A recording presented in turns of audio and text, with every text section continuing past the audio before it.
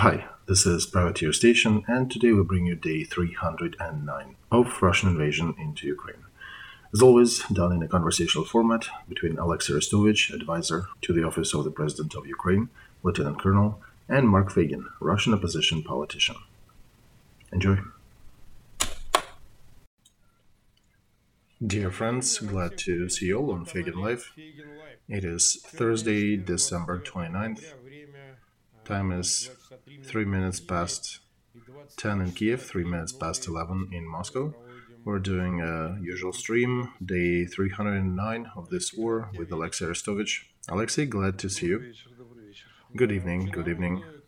Yesterday, we were called the last names about the disconnect and the fact that we couldn't go online. Mark, I have professional fortitude developed over the years, so these comments don't really sway me much. Is your internet alright? Because it comes and goes.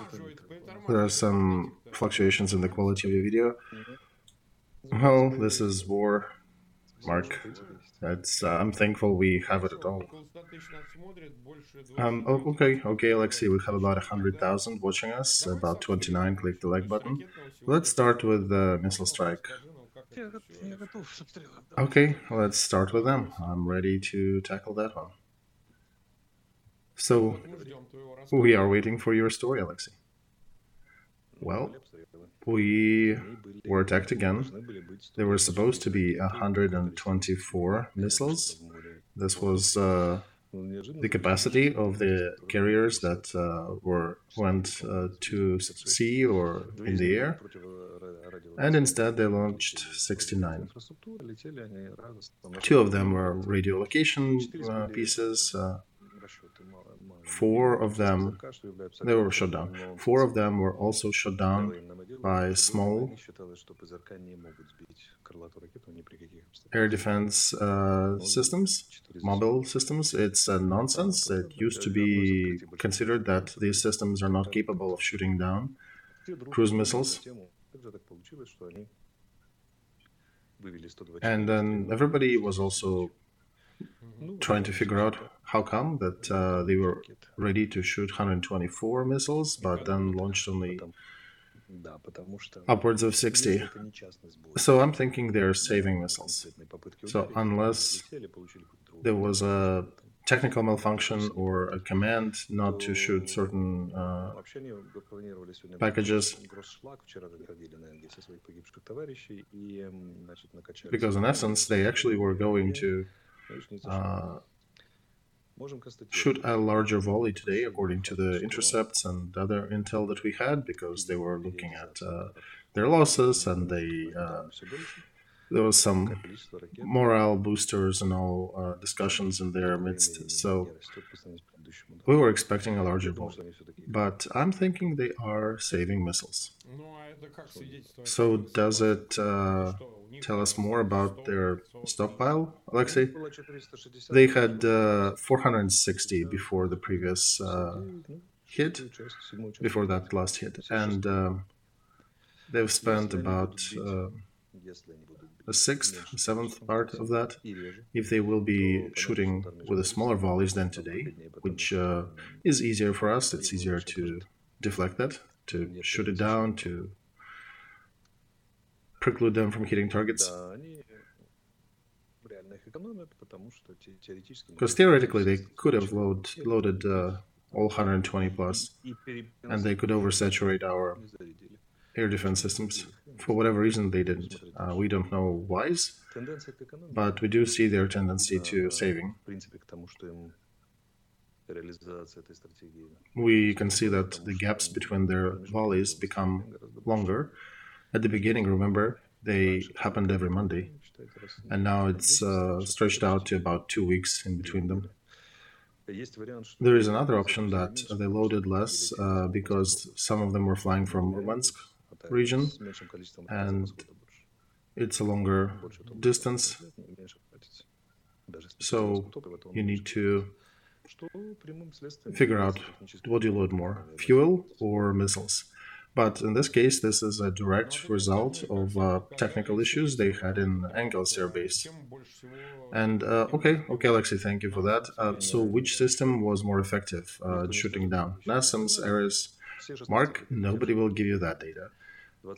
We are not advising our enemies, but they were shooting different parts of Ukraine. They were shooting the western Ukraine, Odessa, and I would say overall we shot down about 78% of them, 78, 80% of whatever was launched at us. That's an average.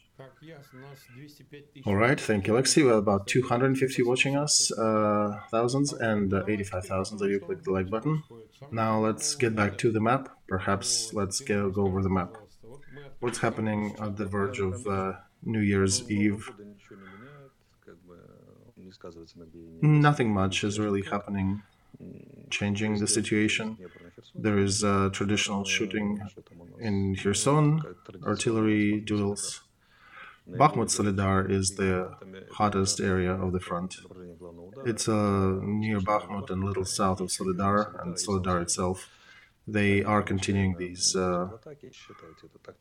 strategies tactics they've been using of human waves, and they're using artillery on some parts of the front.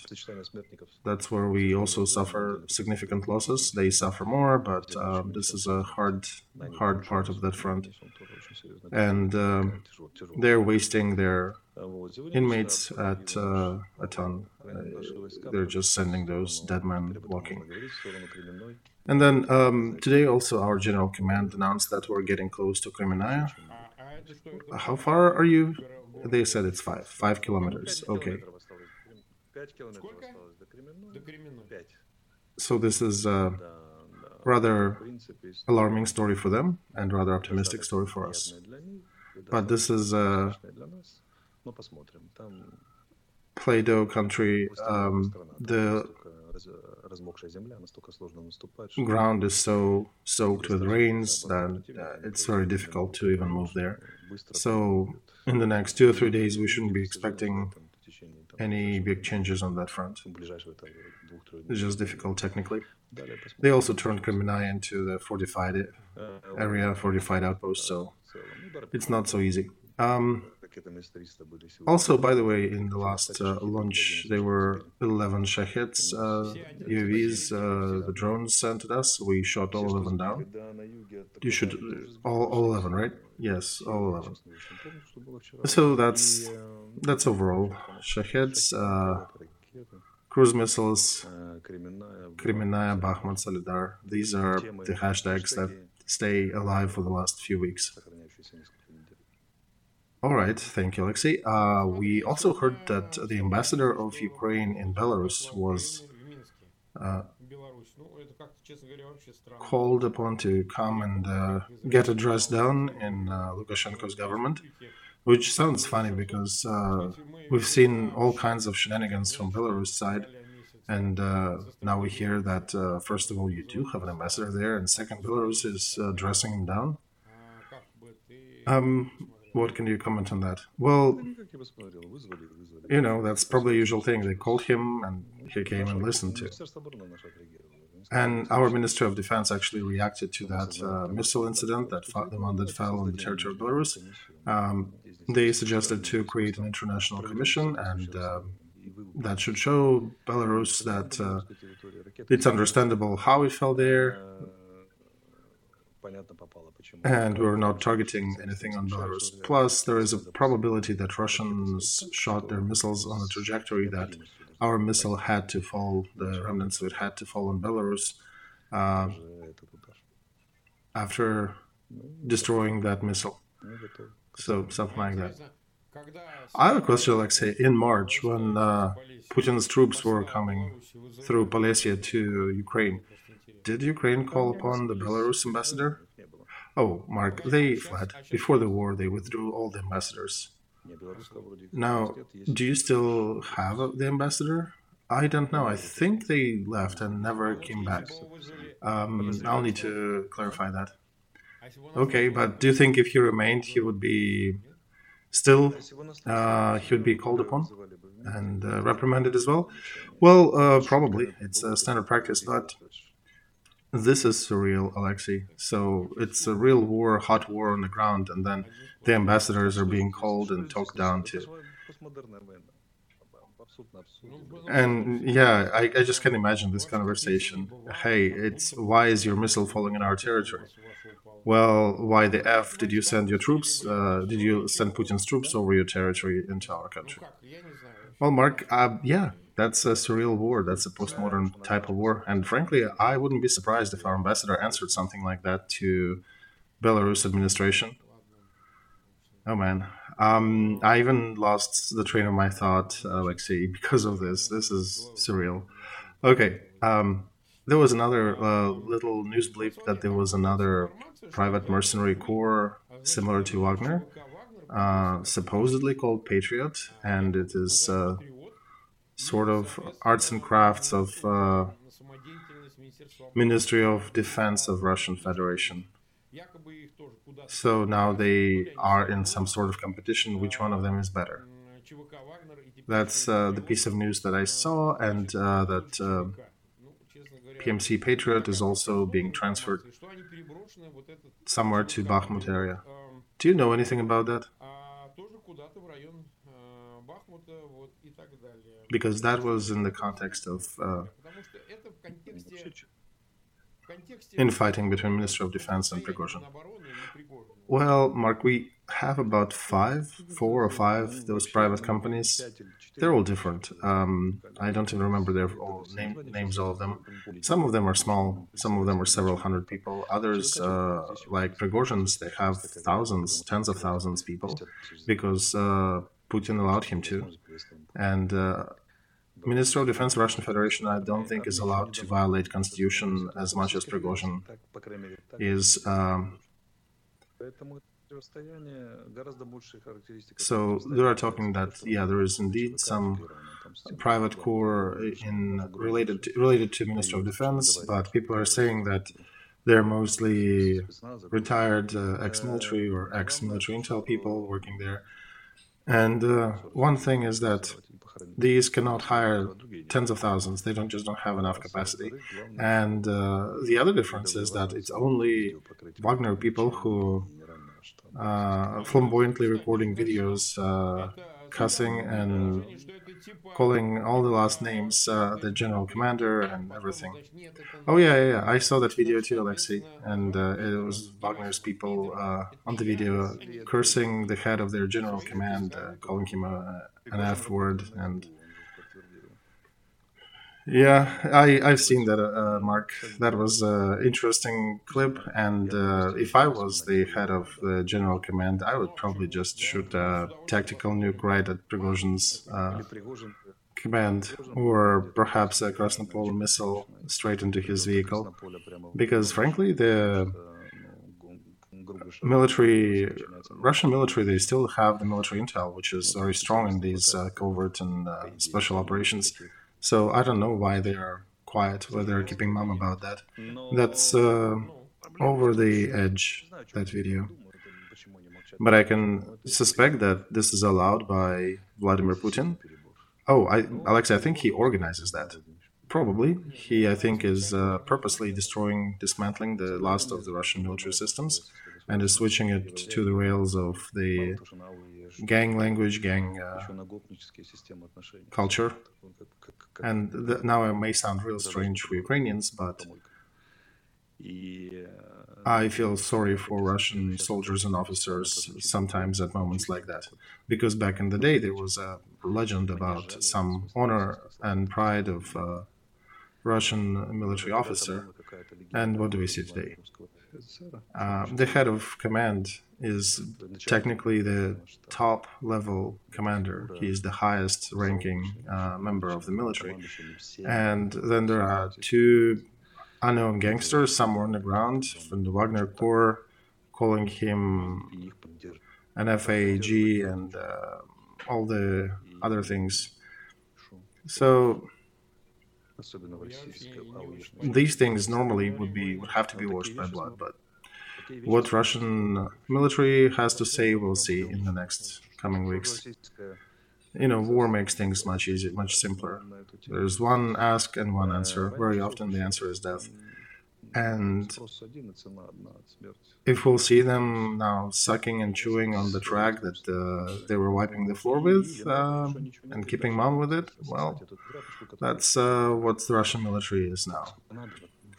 Perhaps this flows in the same lieu that answering Prigozhin is more difficult. It takes more balls than shooting up Ukrainian delivery wards. Okay, thank you, Alexey. So, are we waiting for Russian military to sledgehammer Prigozhin now? I've my doubts. I don't think they're capable of. Well, let's turn to them. Like using this tribune, let's ask: are you guys going to respond to that? Not so much, Mark. Not so much the Gerasimov and his office exactly, but might be the officers. Because earlier, the military culture, said that if the head of the command is being offended, then his officers are the ones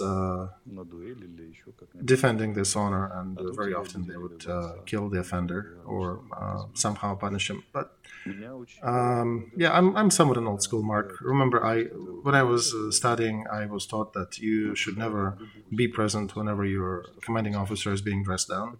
And I had different officers. I had ones that I would say they were punished reasonably for certain mistakes they made, but still, every time when I was present, if that was happening, I would get up and go, because this is the violation of ethics, and the lower ranking officers should not be present during such an event. So this is a little thing you can do. You can get up and walk out. So even if I was on duty, I've done that before. But again, I'm old school. I follow other honor code than these people. Well, Alexei, we'll see. Maybe things may change stuff. Mark, there may be some other changes. Russian military can start shooting up Wagner troops. Has it happened before? It had. It wasn't a systematic answer. And I don't know, it would be nice to see that as becoming a system, that Russian military would be shooting up Wagner troops, but I have concerns that it will not be. Well, listen, so is there a probability that generals around Gerasimov, his officers of his command, might give coordinates to Ukrainian troops, maybe to HIMARS or to some artillery people, coordinates of where Prigozhin is visiting? Here's the place, here's the times, that's where he'll be from that to that. Do you think that may happen?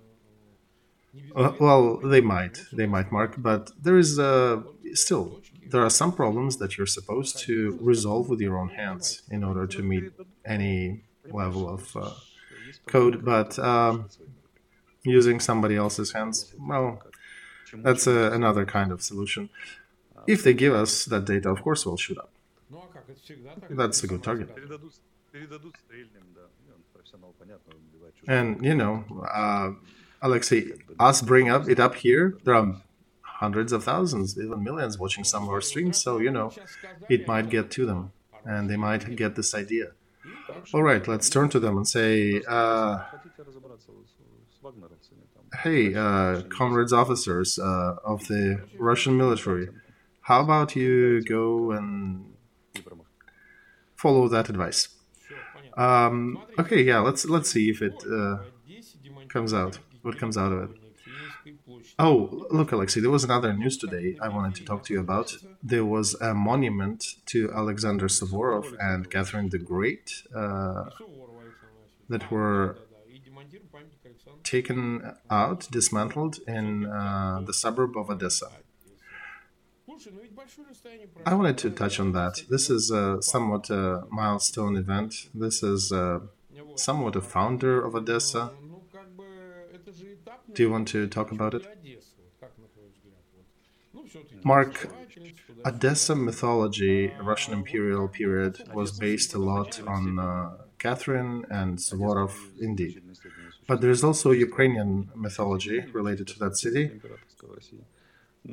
So there is Ukrainian counter mythology, or alternative story about that, that Odessa was actually renamed Haji Bey fortress, that precluded Odessa, Tatars and Crimean Tatars. And before that, there were Greeks inhabiting the area. So it depends how you count and what you look at. There were settlements in that area before Odessa. And then on Deribasovska, not Deribasovska, but from Duke downtown, there is, you can actually go there. There is an exhibit. They did dig up the old Greek settlement, and you can see their buildings, their street. Odessa is a mythology, and Catherine and Suvorov in Odessa is a Russian imperial narrative. So, right question to pose: if we are fighting with Russian imperialism, why are we to honor imperial mythology?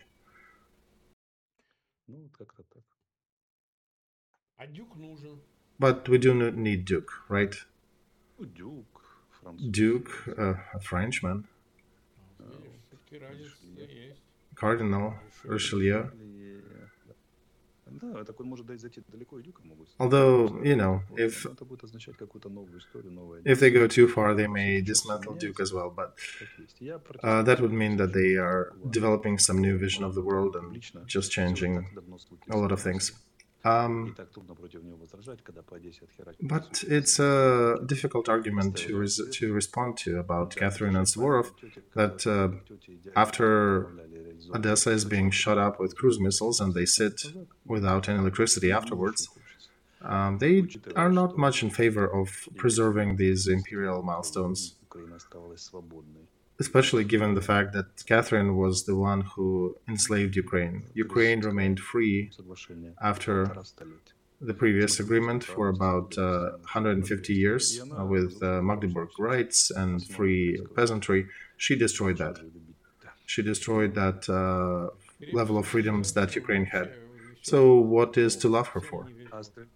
Oh, yeah, now she gets flack on that. Reasonable.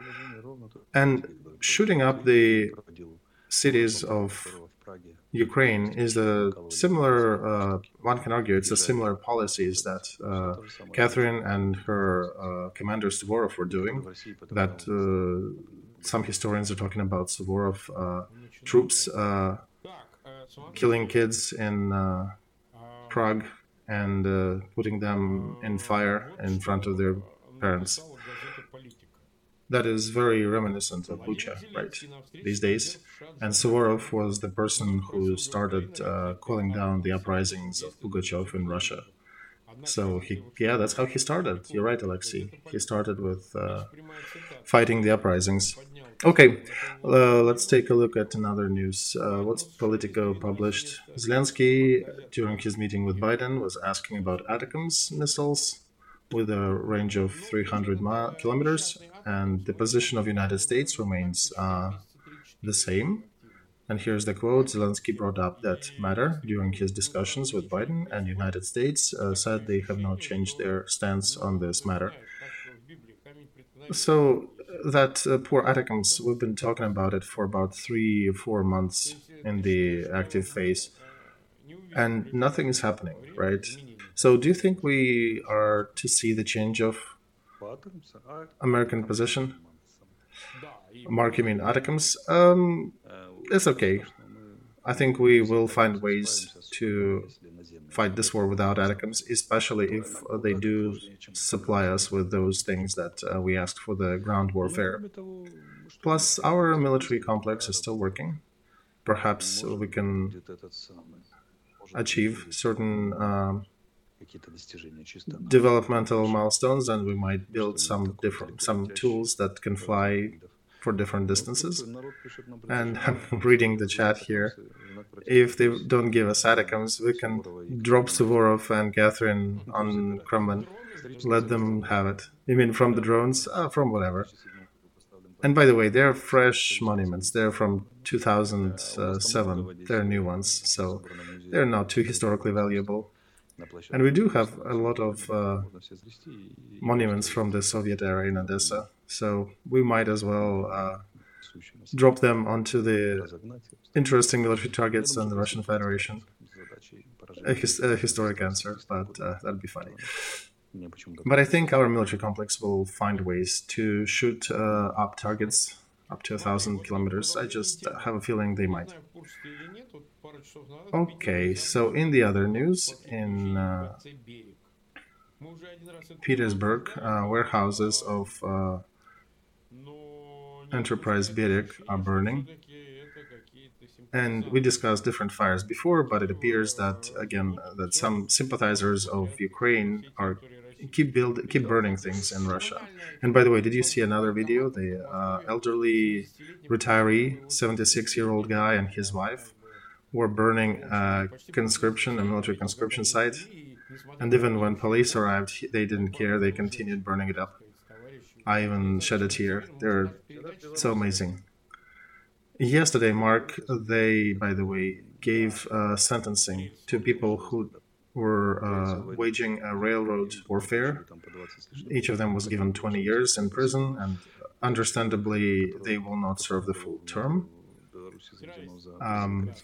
We believe things will change faster. But if you remember, there is a criminal prosecution case against me in Belarus too. Oh yeah, you're the top railroad terrorist there. Exactly. So my point is, when the war's done, when we change things for better here, I will come and visit Belarus when we topple Lukashenko regime will topple and shake their hands, because these are brave people who managed to delay Russian troops by at least a week. This overall northern operation was dragged throughout about 5 weeks, and they literally paused it for about a week. And that was happening in March, when nobody even knew if we'll win, and most of the Putin's troops and people believe that we'll definitely lose. So these are people who were brave enough. They knew that they were going perhaps to die or to be severely punished for these actions, and they still went and did it. So this is a reaction. There are a lot of people with a lot of beef to these regimes in Belarus and Russia. And by the way, in Russia as well, look, Krasnoyarsk region, that's the Siberia.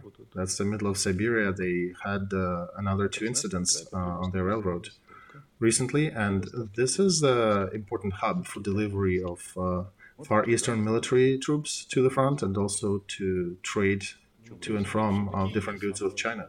So you think they still are partisans in Russia? Of course they are. There are branches of Legion of Freedom of Russia, self-made, unofficial, but they're still fighting and doing it. And by the way, there was an interesting precedent recently. We got a 19-year-old kid who came from Russia, who figured a way to cross the border, and he is not hiding his face in principle. He gave his name, and that's easy to check. And he basically is saying, please come join the fight. He's a 19-year-old guy who is brave and smart. And please drop me that video. I'll put it in our Telegram. He's one of the first troops in the Legion of Russia who is not afraid to show his face. Well, besides him, remember there was Caesar. I saw his statements. His call sign Caesar. He was also not hiding his face. Right, yes, there are some commanding officers, but there's, this one is a 19-year-old. He illegally crossed 2 borders, Russian border, our border, that was guarded on both sides, that there were landmines there. He's a smart kid, and he's a smart fighter, and he is basically turning himself into a public message. And he said, I'm not hiding, we're fighting.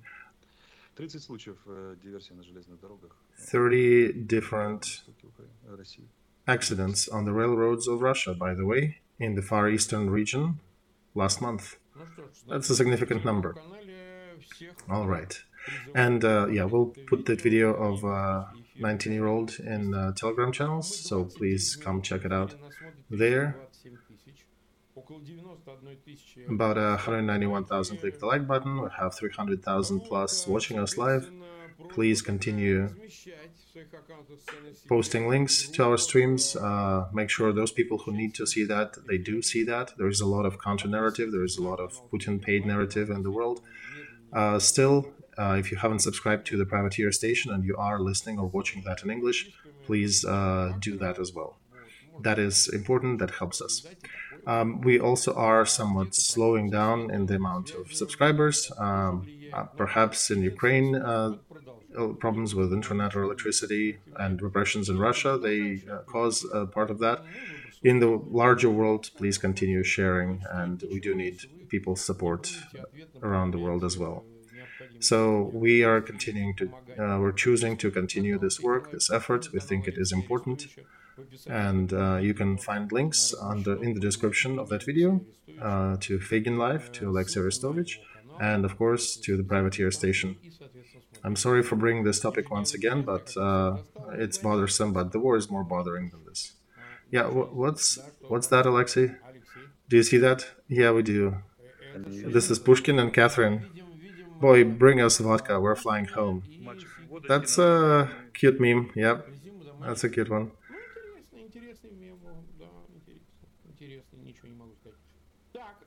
All right, 31 minutes. Let's talk about the action that is going to happen on January 4th at noon, or starting at noon, near all embassies or diplomatic representatives' locations of Georgia around the world. We ask our subscribers, Georgians, Ukrainians, Russians, Jews, everybody, all the ex-USSR, and frankly, all of the foreign supporters as well, please come out and help support Mikhail Saakashvili. Try to save his life. We're not even talking about liberating him from prison, but rather sending him to get a proper treatment, to put a pause in criminal prosecutions against him. And I think we had a comment from Georgian President Zurabishvili. She has a lot of ways, a lot of leeway to do something about it. And basically, she evaded. She said that whenever time will come, time will come. And mostly one could read it negatively in regards to pardoning Saakashvili. But again, we mentioned that this is not an internal affair. It is not exactly an internal case for Georgia. Those arguments that it's internal to Georgia, we prosecute whoever we want in Georgia. Not exactly. This is a much larger case. Despite of all our sympathy to Georgia and Ms. Zurabishvili, she's a good president. Otherwise, this is not an internal case for them. And despite them trying to put it under the rag,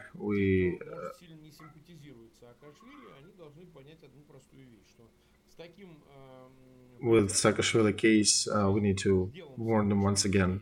You guys are not going to any Europe, to any NATO or any European Union with things and shenanigans like Saakashvili's case. Trust me, I'm getting a lot of messages and questions about that. People are really concerned. So you are not getting anything good out of it. And we have time till the 4th of January to coordinate and to make sure to come out to their embassies and try to push them to not turn a headache into a concussion. It can be resolved easily, administratively, and we call upon Georgian administration once again.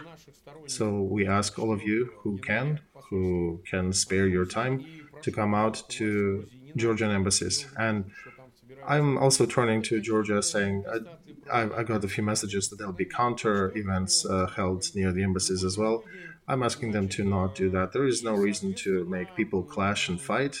If you want to hold something there, do it on the other day. Let people protest and see the reaction of the world, and finally give Mikhail Saakashvili a chance to get proper treatment and to be sent to a better clinic somewhere. Word to you, Alexei. I'm in support of all that. I don't even have anything to add. Did you talk about this topic with anybody? No, they're mostly reaching out to you, I think, because you are the main organizer of this event. Whoever reaches out to me, I usually just redirect them to you, Mark. Okay, and thank you, Alexei. And I did talk to some of the close people to Mikhail Saakashvili. I'm not giving their names right now, perhaps after everything is done. I want to add that the plan is long. The 4th of January is the first step. Trust me, we are cunning and creative enough that there will be more steps if need be, if you're not reacting to that.